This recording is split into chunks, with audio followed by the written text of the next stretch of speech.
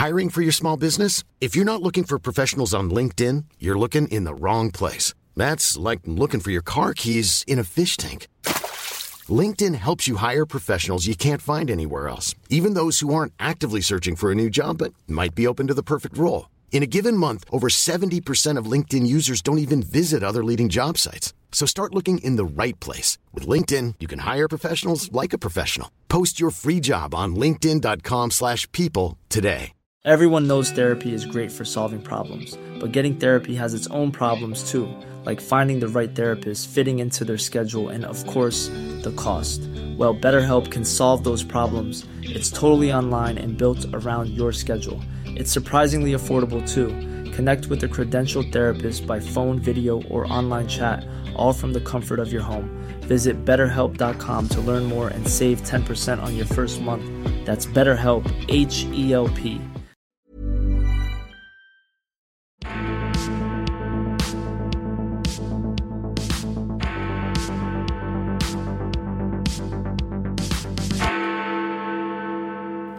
Welcome to the CapX podcast. I'm Alice Denby, Deputy Editor of CapX.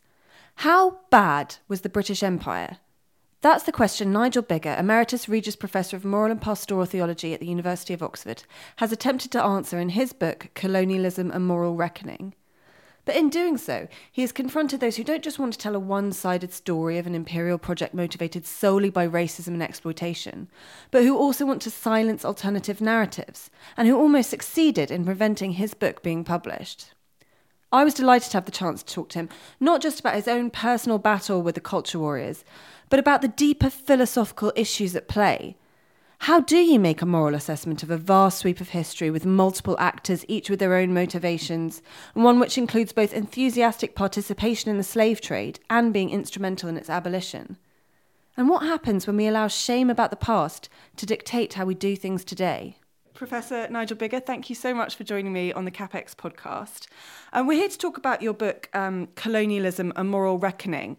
But I wanted to start by talking about the kind of inception of this book in the first place, because I think it tells its own story about debates about colonialism and the state of what we might call the culture wars at the moment.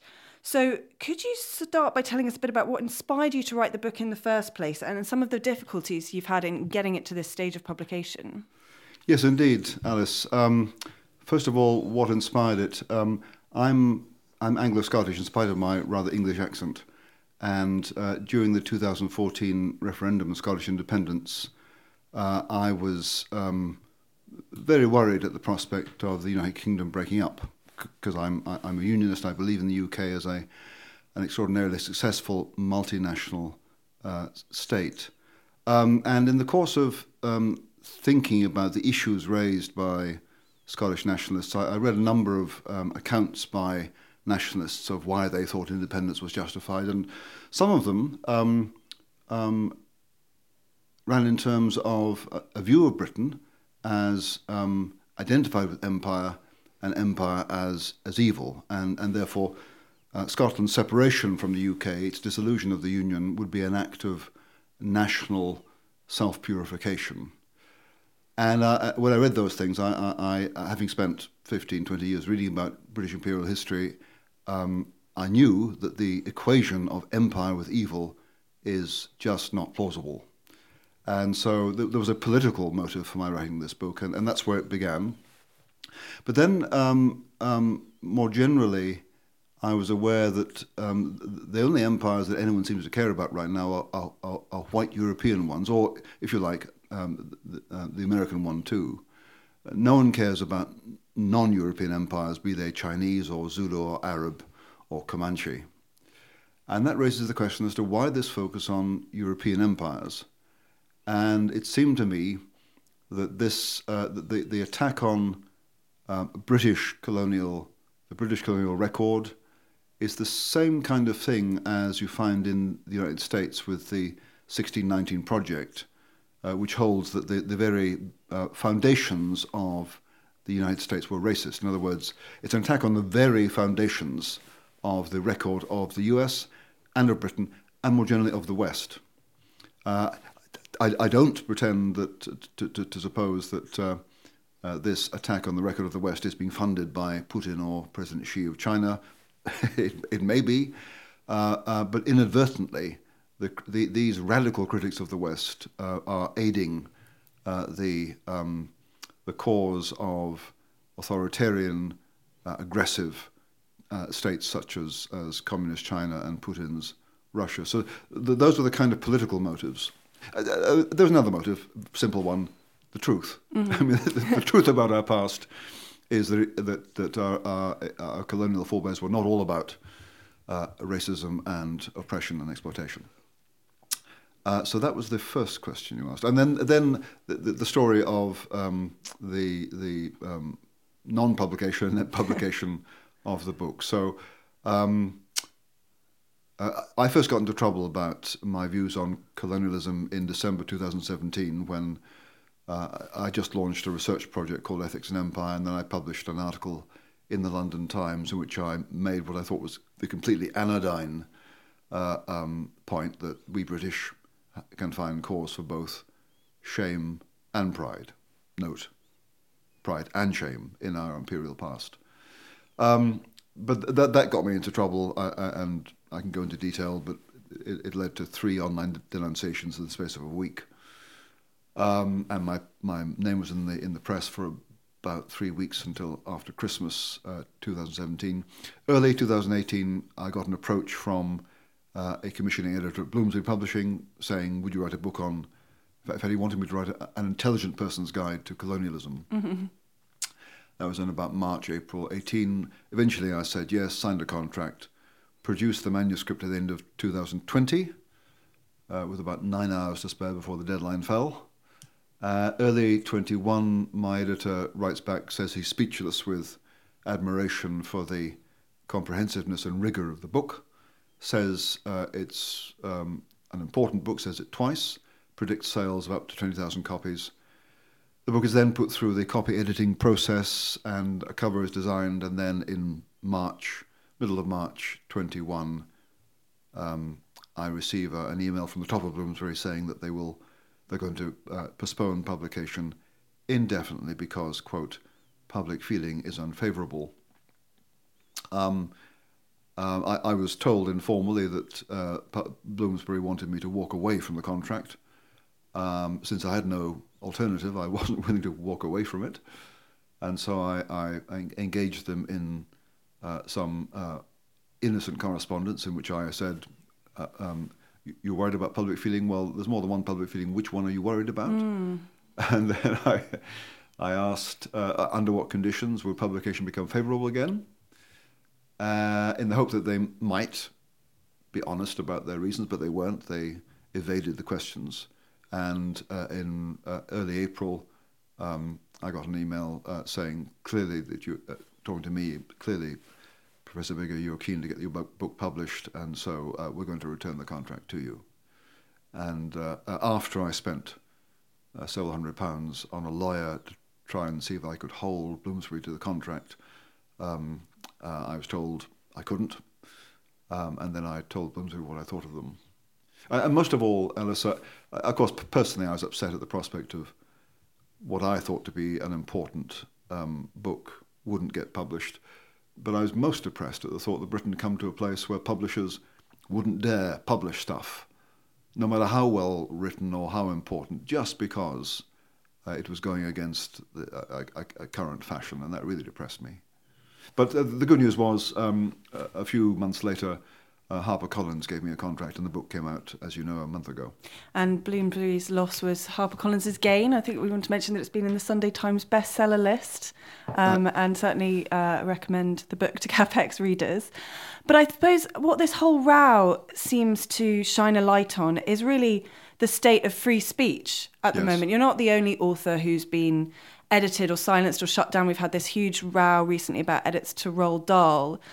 I just wonder how you think this reflects on our culture at large and the state we've come to. You talk about this kind of starting from the Scottish referendum, but I feel like it's really taken hold, the kind of fear of these ideas since the Black Lives Matter movement in America, since the death of George Floyd. It feels like a lot of this seems to be imported from America, and it seems to be a sense of British people feeling ashamed of their own culture. Anyway, I'm rambling on. I want to hear what you have to say. No, you're right. This has been imported. So it's as if what applies in America applies straightforwardly in the UK. And of course, the assumptions that Black Lives Matter make about race in America are questionable, and there are Black Americans who will question it. But put that aside. Yes, it's been assumed that what applies in America applies here. So there was that. I've seen a photograph of an English woman protesting at a Black Lives Matter rally with a placard saying "Disarm the police." Well, in the UK, our police are not normally armed, so it is a bit of a kind of thoughtless import, and I guess it's been promoted by activist groups who have a political interest in promoting it. As to why so many of our institutions and the leadership of our institutions has not, as it were, applied any kind of critical break, like, this is not America, like, are we in fact systemically racist? And there are good reasons to suppose we're not, even though there may well be institutions that do contain structural racism. But there's a strange lack of confidence and nerve on the part of our leaders, particularly of cultural institutions, which I don't entirely understand. Partly it's ignorance. The truth is that most Britons now know almost nothing about our colonial history. I happen to have spent 20 years reading about it, so I do. And I hope that if my book does nothing else, even if readers don't agree with the line of argument, it will open their eyes to the whole truth about our colonial history, the very good bits as well as the very bad bits. So it's partly ignorance, I think, that allows radical and frankly untrue ideas to prevail. That plus on the part of nice, decent, middle-class, university-educated, right-thinking, progressive people, a sheer terror of being accused of being racist. To which my response is, yeah, but leaders get paid to take risks and to lead, not just to cave in. So there is a question in my mind as to the kind of people who end up being put in charge of our institutions. And do you get the sense, or you work in a university as well, that these institutions are out of step with the public? It does feel like with the backlash to things like the edits to Roald Dahl, with the fact that books like yours are popular with the public, yes, that perhaps our institutions and not necessarily our politicians are the ones who are out of touch. No, I think that's right. I'm enormously pleased at the success of my book in terms of sales. Far exceeded anything I expected, which does confirm to me that there is out there in the great British public a hunger for balanced, careful, reasonable accounts of controversial issues like our colonial history. But you wouldn't believe that if you were confined to a university setting.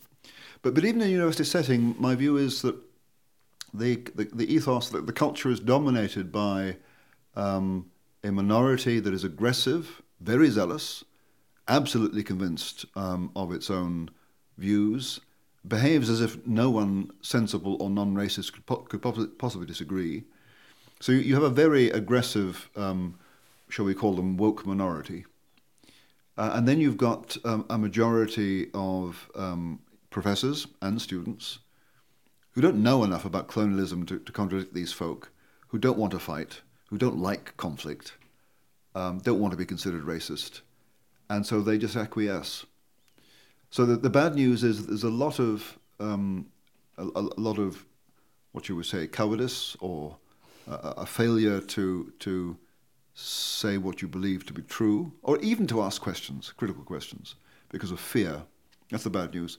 The good news is if you can liberate those voices, you get results you don't expect. So a couple of years ago, my friend and colleague Arif Ahmed in Cambridge responded to an attempt by the University of Cambridge to require all members to respect views they disagreed with. And Arif, being an awkward philosopher, thought to himself, well, you can ask me to tolerate views I regard as nonsense. He's an atheist, so he doesn't have a great deal of respect for religious views. You can ask me to tolerate them, but don't ask me to respect what I think is nonsense. And in order to push back against the university's proposal, he had to get 30 or so, 25, 30 people to sign a motion to be debated in the General Assembly of Cambridge University. It took him about 4 or 5 weeks to get 25 people with the courage to put their names to this thing. Anyway, he got them. There was a motion put, there was a debate, and the result was that there were about 1,200 people turned up out of about 2,000 staff, academic staff, which was a large number, and the result was 4-1 against the university. But this was because the vote was by secret ballot. So no one had to own up to what they were voting. But the good news is out there that there is a lot of doubt, skepticism, quiet opposition that needs to be mobilized. If we can mobilize it, the what appears to be the dominance of these radical views will disappear. Let's talk about the book itself, which I suppose is an example of people sort of like you standing up for the truth, trying to do this this mobilisation, trying to show that there are other points of view out there. But I suppose one tension I found reading this book is that you make clear it's not a history of the British Empire, it's a moral assessment of it. But at the same time, the whole book is about the immense complexity, the different motivations, all the shades of grey that constitute a historical project of this scale. So I just wonder why, in trying to conduct a moral reckoning, if you've set yourself an impossible task.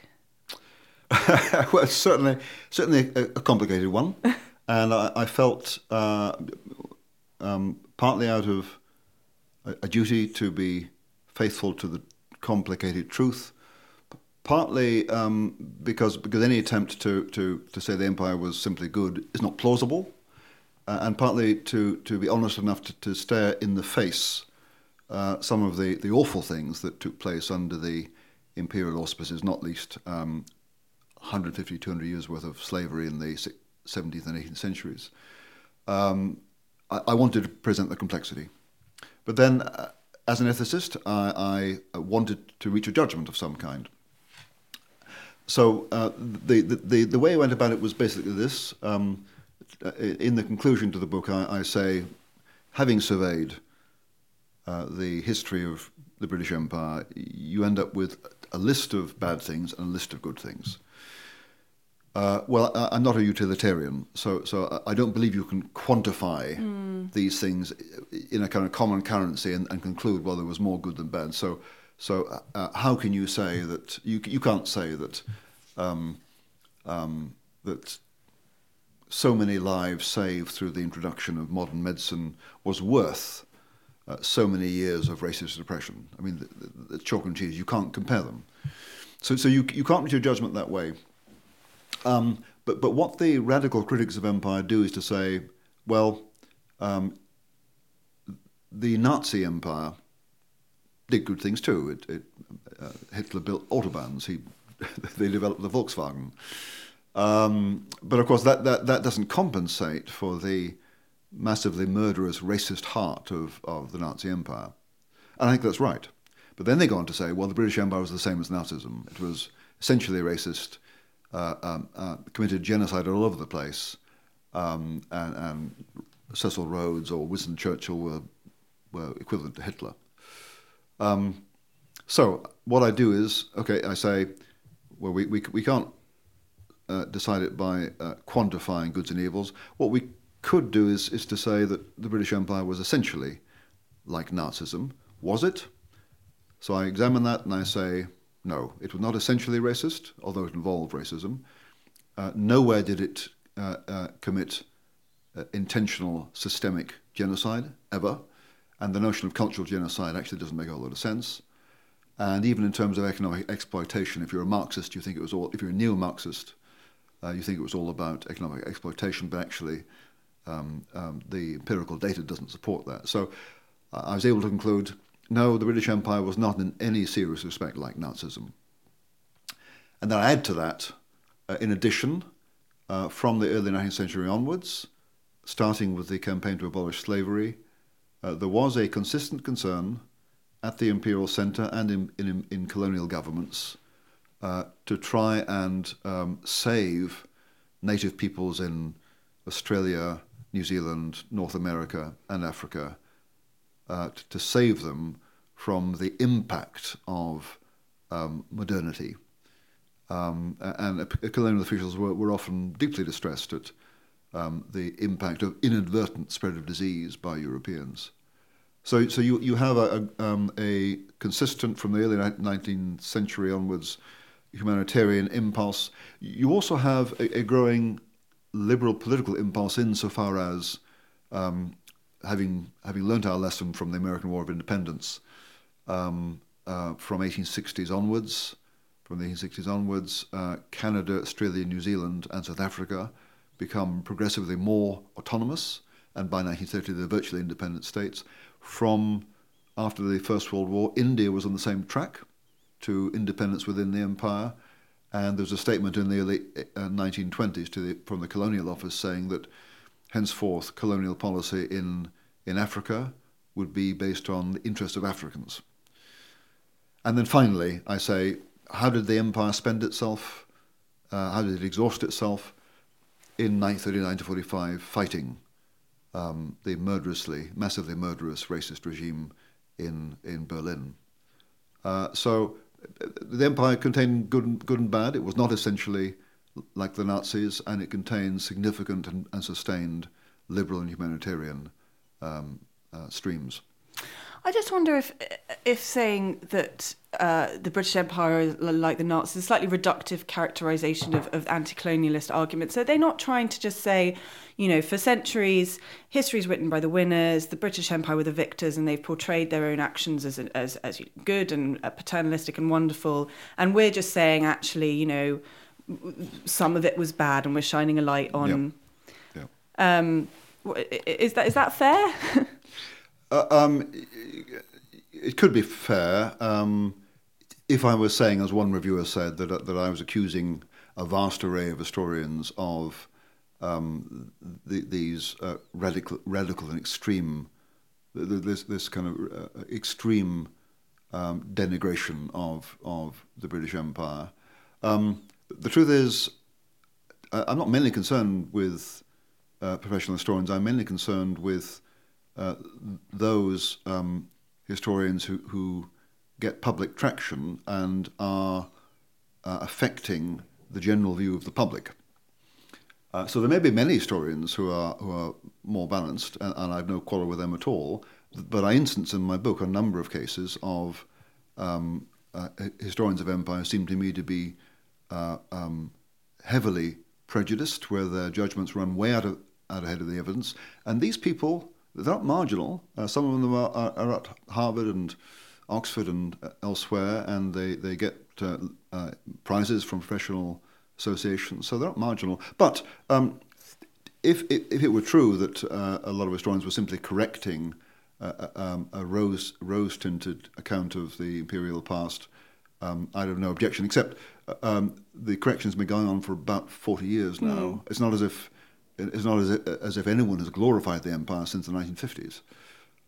So I consider myself to be trying to make a significant correction to an extreme account of empire, which may only be promoted by a minority of historians, but appears to be permitted by a much larger majority of historians who say nothing to correct them. Yeah, it's a good point. I just wonder slightly if framing it as this kind of balance sheet, so you've got on the debit side, you've got slavery, the epidemics, the displacement, famine and racism, and then on the credit side we have abolition, free markets, infrastructure, and modern medicine.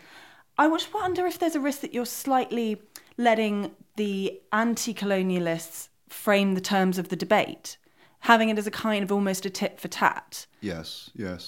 Well, so my critics often accuse me of engaging in a discredited balance sheet approach, to which I can only say, right from the beginning, I've rejected their approach, because I've always said, you can't compare apples and oranges. You can end up with lists of goods and evils, and there's no way of quantifying them.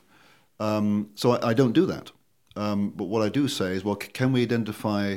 Can we say that there was something at the heart of the imperial enterprise that we can identify as being malicious, as we do with the short-lived Nazi empire? And my conclusion is no, we can't say that. And then I say, well, in addition to the lack of a Nazi heart, we can also point to sustained, and I would even say growing humanitarian and liberal forces within imperial thinking. But the empire to the end remained a morally mixed bag. To the end there was disgusting racism on the part of some people.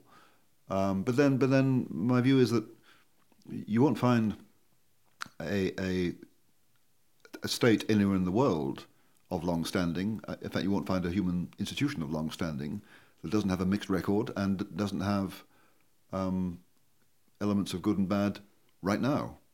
That's normal. But I guess you can tell whether the institution is, as it were, at its heart corrupt, and I don't think the empire was. If you thought the only way to get a more defined jawline with natural-looking results was through surgery, think again. Juvederm Volux XC is a non-surgical injectable gel filler that improves moderate to severe loss of jawline definition and can help you achieve natural-looking results with little downtime. Even better, this improved definition lasts up to 1 year with optimal treatment. No maintenance required. Improve jawline definition for a smooth, sculpted look with Juvederm Volux XC. For important safety information and to find a licensed specialist, visit Juvederm.com. That's JUVEDERM.com. Not for people with severe allergic reactions, allergies to lidocaine, or the proteins used in Juvederm. Common side effects include injection site redness, swelling, pain, tenderness, firmness, lumps, bumps, bruising, discoloration, or itching. There's a risk of unintentional injection into a blood vessel, which can cause vision abnormalities, blindness, stroke, temporary scabs, or scarring. Talk to a licensed specialist to find out if it's right for you. Hey, it's Ryan Reynolds, and I'm here with Keith, co-star of my upcoming film, If, only in theaters May 17th. Do you want to tell people the big news? All right, I'll do it. Sign up now and you'll get unlimited for $15 a month and 6 months of Paramount Plus Essential Plan on us. MintMobile.com/switch. Upfront payment of $45 equivalent to $15 per month. Unlimited over 40 gigabytes per month. Face lower speeds. Videos at 480p. Active Mint customers by 531.24 get 6 months of Paramount Plus Essential Plan. Auto renews after 6 months. Offer ends May 31st, 2024. Separate Paramount Plus registration required. Terms and conditions apply if rated PG. Burrow's furniture is built for the way you live. From ensuring easy assembly and disassembly to honoring highly requested new colors for their award-winning seating, they always have their customers in mind. Their modular seating is made out of durable materials to last and grow with you. And with Burrow, you always get fast, free shipping. Get up to 60% off during Burrow's Memorial Day sale at burrow.com/ACAST. That's burrow.com/ACAST. burrow.com/ACAST. And I think it's fair to say that some people who criticise the empire, and you talk about in your book, are very keen to talk about the evil of slavery, but they give the partial picture because they don't talk about abolition, which is a project undertaken by the empire at considerable economic and political expense. Yeah. And I think you make that point really well. I suppose another thing that you concentrate quite a lot on in your book is the motivations. And I think something that would be particularly interesting to our readers is your chapter on free trade, where you talk about how sort of mining in Rhodesia, these kind of things, where there were poor wages or bad working conditions, these were more due to market factors. I wonder if, this is kind of quite a philosophical question, but if morality is engaged when it comes to free market competition, or if something is just decided by competition alone, is that a moral question? Yes, I mean, I think there's always, I think, a moral duty for employers to treat their employees fairly, but there are lots of arguments to be had about what's fair in the circumstances. So, for example, I noted that white miners in southern Africa, I forget the details, but they were paid considerably more than black miners. Now, this could have been because of sheer racial prejudice, but there are other explanations too. One being that in order to attract white miners out from Britain and elsewhere to a part of the world where, on the whole, British emigrants weren't keen to go. British emigrants much preferred to go to Canada and the US. Because Africa, the environment was not as comfortable and sometimes quite lethal. But in order to attract people out there to mine, they had to offer wages that would attract a Briton. So that, as it were, the market in terms of wages demanded a higher incentive for Britons than for Africans. The other reason to doubt that the relatively low pay of Africans was motivated by racism was that the mines were desperate for labour, and they were desperate to recruit Africans. So economically, it wouldn't make sense to offer Africans wages that they found unacceptable. So no, I do think there are more questions there, and no doubt, British enterprise in the empire was sometimes unjustifiably exploitative. But again, when is exploitation exploitation? That's I'm not a Marxist, so I don't think that all profit making is by its nature exploitation. But would you go so far as to say that free trade is in itself a moral good? I don't think it's either good or bad, but there's nothing wrong with it. There's nothing wrong with it. It does mean, the thing about free trade is that it does mean that sometimes some producers will push other producers out of the market. So, for example, manufactured textiles from Manchester or elsewhere in England imported to India did put artisan producers of textiles out of work. That was bad, but that's the nature of the market. It didn't actually abolish the artisanal industry because it was still going. That was still going way into the 1930s and 40s. But by the same token, if the importation of British manufactured textiles to India put some Indians out of work, it also allowed other entrepreneurs to come to England to observe manufacturing processes, to import those processes and the expertise and the plant back into India, set up steel plants like the Tata steel plants and textile mills, and then employ Indians. So there's no doubt the free market can cause the loss of employment. It can also create employment. As to who takes care of those who lose their jobs, I mean, nowadays we have, in the West, we have extremely well-developed welfare states that can help to ease unemployment. In the 19th century, late 19th century, around the turn of the 20th century, most states didn't have that. And to this day, many Asian states don't have it. I think another sort of slight tension that I found in your book, I mean, when you talk about the impact of economic intervention in the colonies, you say that the effects are difficult to judge because we can't know the counterfactual, right? We can't know what happened if these cultures had never encountered the West. But that also works both ways, doesn't it? We also can't know, we can't necessarily say conclusively that this was a benefit, since we don't know what would have happened in the alternative situation. So I guess, how do you make that moral assessment in the absence of the counterfactual is my question. I suppose, I'm not sure is the answer, not sure. But I guess I would say that with regard to the impact of modernity upon cultures in Australia, Africa and North America that were not so technologically developed, the impact was going to be hard. It was going to be disrupted because when cultures collide and there's a big difference, it's disruptive. And so one argument is much better to have a colonial government that could moderate the impact than nothing at all. Otherwise you have anarchy and you have the domination of the strongest. And that was happening in parts of Africa before colonial government established itself.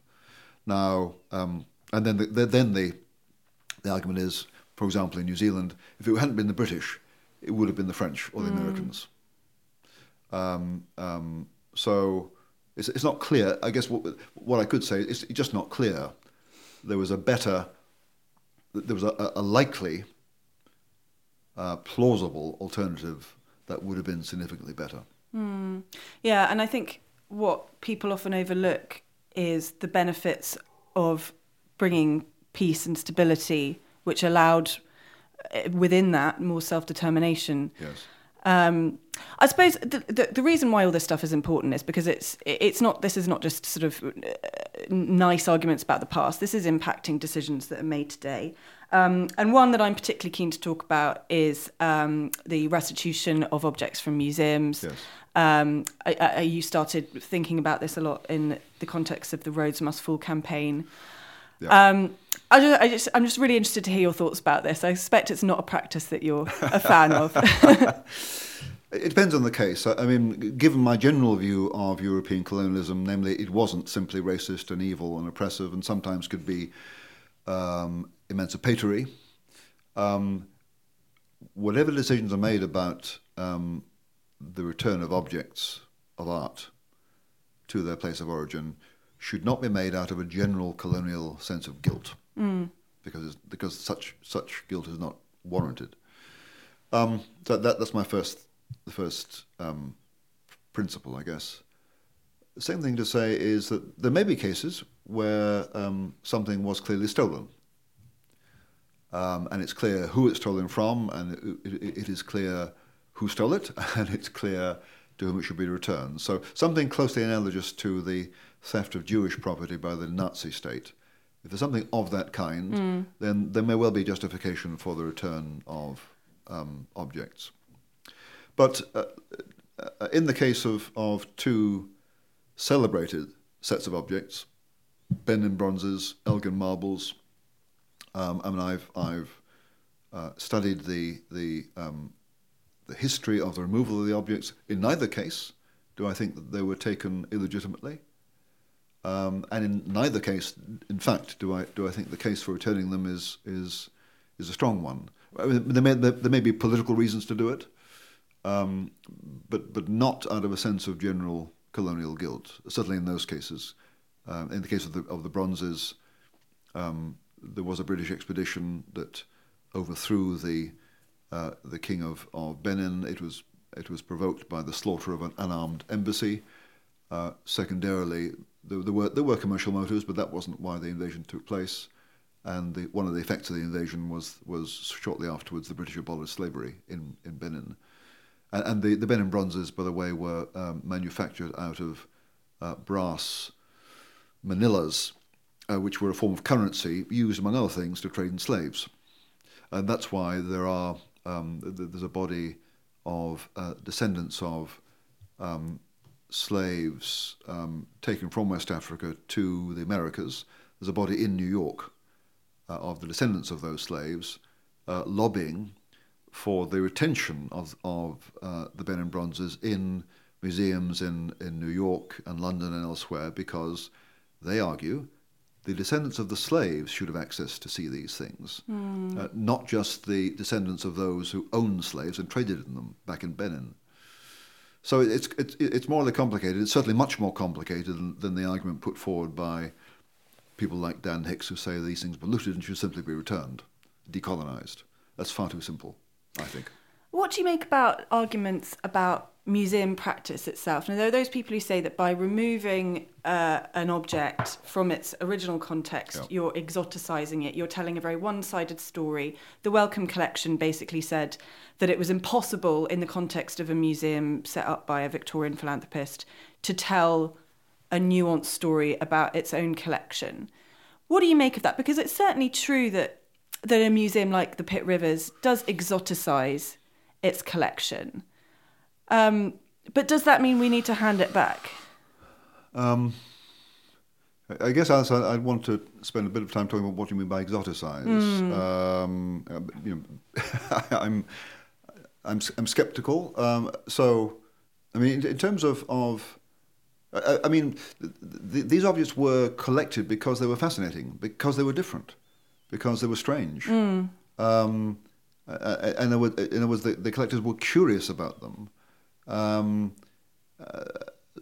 And if you like, found them to be. I mean, what is it to be exotic? It means it's strange and fascinating. What's wrong with that? Now, it may well be that the collectors and the museums didn't fully understand what they meant in the original context, but it's the job of museums to communicate that kind of thing now. So by all means, let's do that.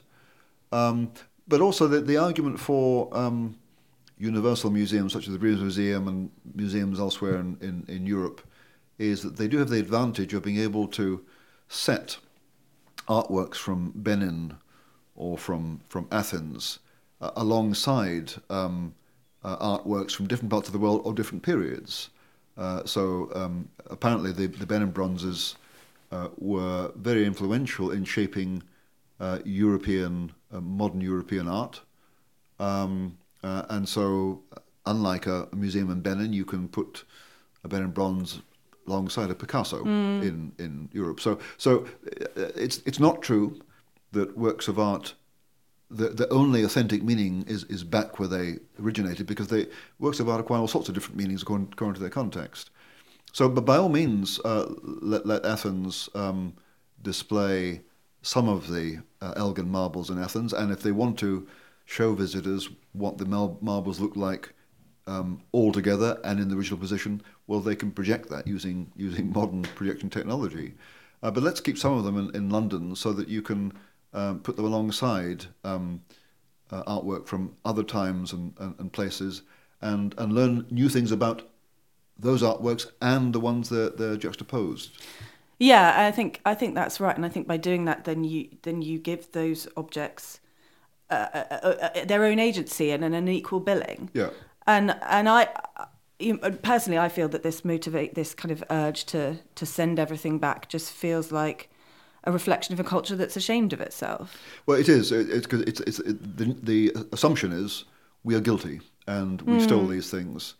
And again, even if readers don't entirely buy the argument in my book, I hope there's enough in the book to show readers that, again, very simply, if we British, if we Europeans, if we Americans can find cause for shame in the way in which our ancestors dealt with indigenous or native peoples, we can also find causes for, we can find things in our history we can admire and be proud of.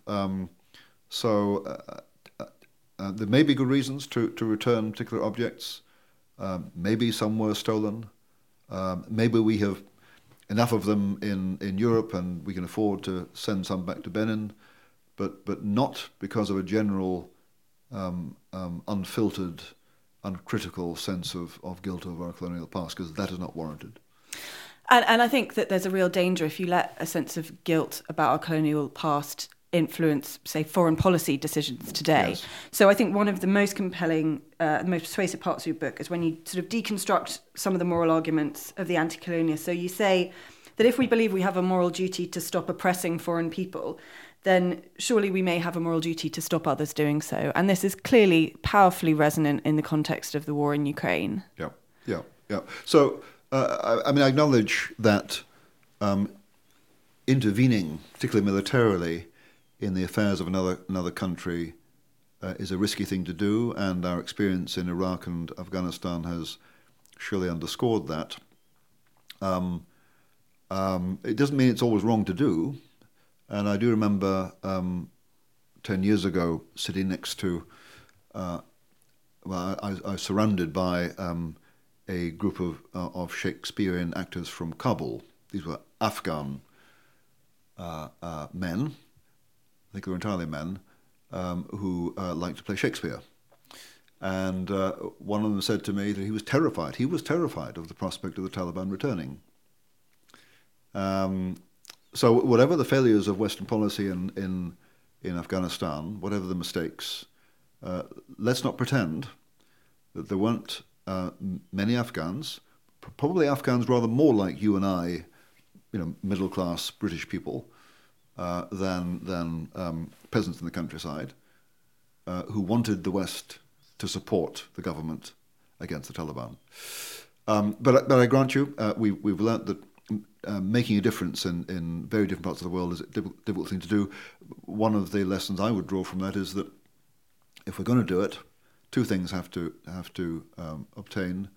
One is we have to stay there for a long, long time, not just 10 years or 20, a generation or two, which is what colonial government did. And the other thing is it needs to be sufficiently in our interest to do it because the costs are high. It takes a lot of treasure and sometimes blood to sustain an intervention. And the problem with doing it in Iraq and Afghanistan was that it wasn't entirely clear to us.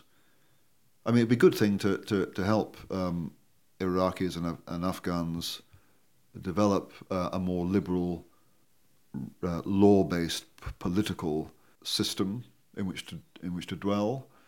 But the question is, how much should we pay to do that? So I do think that it needs to be clear to us if we're going to be involved in that kind of foreign intervention. It needs to be clear to us that there's sufficient national interest in our so doing. And in the case of Ukraine, because that's rather closer to home than Iraq and Afghanistan, the national interest is rather clearer. We do have an interest in persuading President Putin this is not the kind of thing that is acceptable, and he should not try it on the Baltic states or on NATO. Yeah, and it does feel like a sort of knee-jerk anti-war sentiment that, perhaps characterised people around Jeremy Corbyn and stuff does seem to be fading away. I just wonder how optimistic you feel about the future of your kind of idea, what you call the truth versus yes, the anti-colonialist narrative. Yes, I think I'm hopeful. There's a lot of ground to be made up, but I guess a number of things make me hopeful. First of all, I would say this, wouldn't I?